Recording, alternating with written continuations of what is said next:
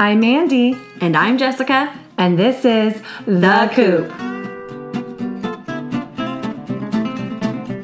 You're listening to the Coop Homeschool Podcast. This is your podcast for community, humility, and joyful fun in homeschooling. This is episode 2, a homeschool fail. Before we dig into a fail, let's start on our scoop on the Coop. Okay, I'm going to go first. Okay. My kids, I love what they're doing this week. They are filming themselves teaching art classes. Oh, fun! I know. And so they sent me the videos. They had me edit a couple of the videos and put them on a YouTube channel. It's fun. So cute. Yeah. That's awesome. So last week at my house, we spent 5 of the last 7 days with the cousins. Oh, that's awesome. I love it. Yep. So we went up to another beach town and we did acai bowls in the morning. We spent an afternoon at the beach. My kids spent the night at their house, and then they came and spent the night at our house. And then we ended up doing a bonfire at the beach. How fun. Yeah. And then the cousins were left with their Nana. And so we went with Nana to the beach on Sunday. So it was quite the adventure. We got lots of outdoor time. Was it pretty crowded at the bonfire? Packed. Okay. Yeah, the beaches were packed even during the week. I couldn't tell a difference between weekday, like noon beach, and weekend beach. Wow. It was that's out of control. That's what I love about the homeschool year, because we go to the beach all year round, except in the summer. Exactly. It was quite the rude awakening to realize that we missed out on the rest of the homeschool time. Right. Yeah, so it's just really neat that my kids got to spend all the time with their cousins, and my little guy who's 2, he gets to be with his big cousins and big sister. So super special. But let's dig in, because life is not always special. Homeschooling is not always easy. So we want to tackle something big, a homeschool fail. And something many of us parents do that steals joy, not just from our kids, but from ourselves, is micromanaging. Mm-hmm. So when we talk about micromanaging, we don't mean parenting, managing, or guiding. That's different. We mean excessive supervision and excessive critique. Mm-hmm. So that's kind of a hard balance, right? Mm-hmm. So what do you consider excessive? Many micromanagers don't realize that they're being excessive until someone outside the situation points it out. Totally. Yeah. So we thought it might be helpful to all of us if we just talked about it for a little bit. And we draw our attention to the little things we might not realize that we're doing. So before we get into the fail portion, I wanted to talk about Lego Movie and how Lego Movie always reminds me of micromanagers. Okay, well, first, can we just say how awesome the Lego movies are? Yes, love them. They're so much fun. So in the first movie, President Business, he employs his micromanagers to go and spread Craggle all around the Lego city, right? And Craggle is the super glue in real life. And so what it does is it takes away all this creativity, and you see it getting stripped out, all the color leaves and everything. And then what the reality is this little boy who just wants to desperately play with his dad's Legos, but his dad insists that everything be in the proper place and according to the instructions and super glued down so it can't even be messed with. Right. My daughter actually today, she has this really nice kit of a frozen jewelry box with drawers and gears that turn and everything. Fun.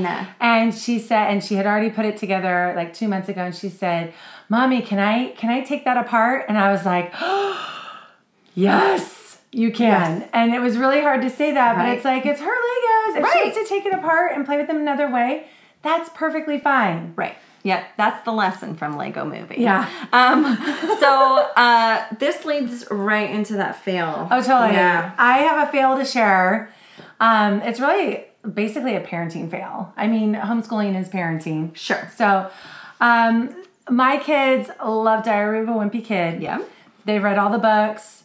We've watched the movies. We did a Diary of a Wimpy Kid theme day. Mm-hmm. We've read Who is Jeff Kinney. We're totally into it. Right. And so my son, who wasn't totally into reading until those books, at least for the last couple of years, got so much into it and loved it so much. He said, I want to create my own diary of a happy kid. Oh, that's so cute. It's so cute. And so I have a binding machine, the comb binding machine, which I love and everybody should have one. Yes. And so I made like a 90-page diary and with a cover, and he decorated it, and he started it April 1st, and he wrote in it every night when he went to bed. He drew the pictures. Every single day is captured. So a couple weeks in or 3 weeks in, he says, can I read to you my diary? Oh. And I said, yes, a glimpse into his days and what stood out to him, and just his sweet, thoughts about it all, being a 10-year-old boy. And so he reads it to me, and I listen, and it's precious. And I say, at the end of it all, I go, oh, that was so nice, but it would really, you'd have a lot more fun looking back on this if you included how you felt, not just what happened. Right. And he looks at me with like such like honest confusion. And he's like, why are you telling me how to write in my diary? And I was like, I am so sorry. Like, I totally blew it. Right. And I was just so hoping that, is he gonna share with me again? Is he ever gonna read to? And he did. Right. But in that moment, it was like, what did I just do?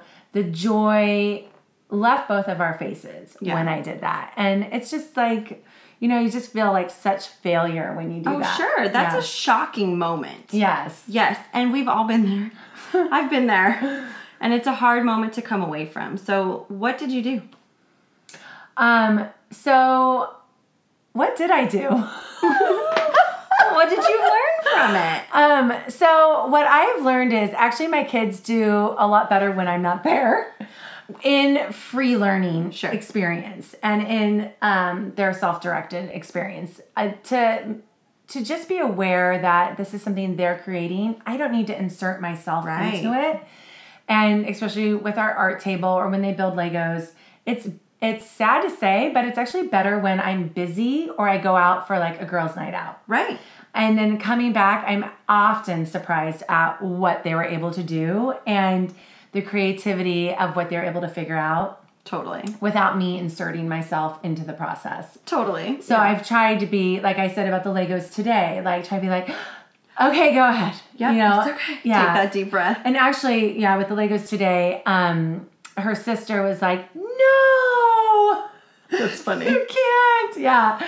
And, but I was like, yes, she can. She already put it together, enjoyed it, and she can move on. And so, but I think that could only come about because I was aware of a previous experience and obviously learned from it. Yay for me. Pat me on the back. Exactly. I love that though. Yeah. But giving them the room to explore and to create, to be able to succeed and even fail is really so important to them. Yeah, totally. Yeah. And okay, but here's the struggle, and I know we all struggle with this, is at what point do we need to insert ourselves. We need to teach them. So I have, for example, this gratitude journal that they're supposed to do in their solo time. That means like basically what people call homework time. Right.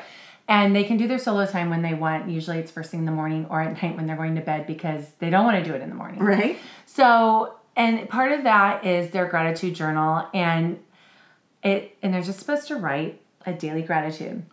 And then we share it when we do our dailies, our word of the day, our question of the day, and then they share their gratitude. And they were starting off by just doing one word gratitudes. And I was like, no, you need to fill up all the lines. Right. Don't say mommy and daddy every day. Right. You need to fill it out, flesh it out. Think of even the small things. Like it could be a food you had today. It could be a Zoom call you had with somebody. It could be anything, a toy you played with.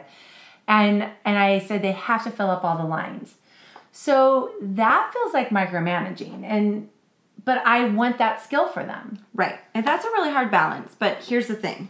So the diary was his thing. He wanted to do the diary. It was his own project. That's it wasn't true. something that you assigned to him. That's true. He initiated it for sure. Right. Yeah. Yeah, but the gratitude journal, it sounds like it's a part of your curriculum. Like you assigned that and you have expectations for that, right? Right. So I think that's the difference is the micromanaging becomes a balance between what is truly excessive and then what is actually teaching, because your gratitude journal is a part of your daily curriculum, right? Yeah, and it's a life skill that they'll have their whole life, hopefully. So, and I wanted them to see beyond, mommy and daddy, which I'm so glad to be their first pick. But Exactly. Right. Well, so then that's not micromanaging in that case. That's just teaching. That's true. I love it. Yeah. So, should we go on to our joys? Yes. Okay. So, my moment of joy this week has to do with having all the cousins over, right? Yes. So, we had them all over, and my daughter got out games that she has never opened before. Oh, really? So, it was just really fun because I like to try and have lots of things available for her to find and to open when she's interested. So, she grabbed the National Parks Monopoly game. Oh, cool. Yep, and it was 5 of them. 5 of the big kids. They're ages 8 to 14, and they were all playing National Parks Monopoly. I think they played 3 rounds of it. I love that. And then that's so cool. Another new game that I really wanted her to check out, but she and I can't play it alone. So during our homeschool time, there's really not an opportunity. You need at least 3 players to make it fun and interesting. And that was the Mrs. Wordsmith's Storytellers card game. Oh, awesome. Yeah. So it's like an apples to apples with illustrated story cards, and then you match them up or pair them up with words and their definitions. Oh, so cool. it's great vocabulary builder and also sort of that creative outlet and kind of see different people's humors and everything. Well, and the words, I'm sure I have her word a day. Yeah. So I'm sure the words are very colorful and interesting words. Exactly. That's awesome. Yeah. How about you? Well, so my husband kind of takes the lead on the read aloud. Okay. And so he was reading, or just finished actually reading The Bridge to Terabithia. Oh, yeah. And so what is really awesome about that is I got to be there for the end of it. Sometimes he reads aloud without me there, but I said I want to be included in this last part. So we spent probably 2 hours down at the swings that were hanging from our tree. Aww. Leaves are rustling. We're in the shade under an oak tree. And I have scones there because we're also going to work in poetry tea time when we take a break. And, Cute. And then I have a quilt on the ground. And, my oldest, who's 10, is cuddling with his dad when he's not on a swing and the kids are rotating the use of the swings. And Bridge to Terabithia is such a precious story, and it's a really neat story. And it's a great read aloud because there's a lot to discuss. Right. And I actually got emotional having not even been there for the whole book. Aww. But being there for the last couple hours of it was really neat. And then just seeing the kids swing in nature when Bridge to Terabithia is about being in nature and creating this dreamland in a forest. So it was just a really great moment of joy, and seeing that everyone there was full of joy and full of thankfulness and just happy to be as a family. How fun. Yeah, it was really great. Yeah. That's really sweet. All right. Well, that's it. That was a homeschool fail, but with a lot of successes weaved into that. Exactly. And I'm sure we'll have more for you. All right. Thank you.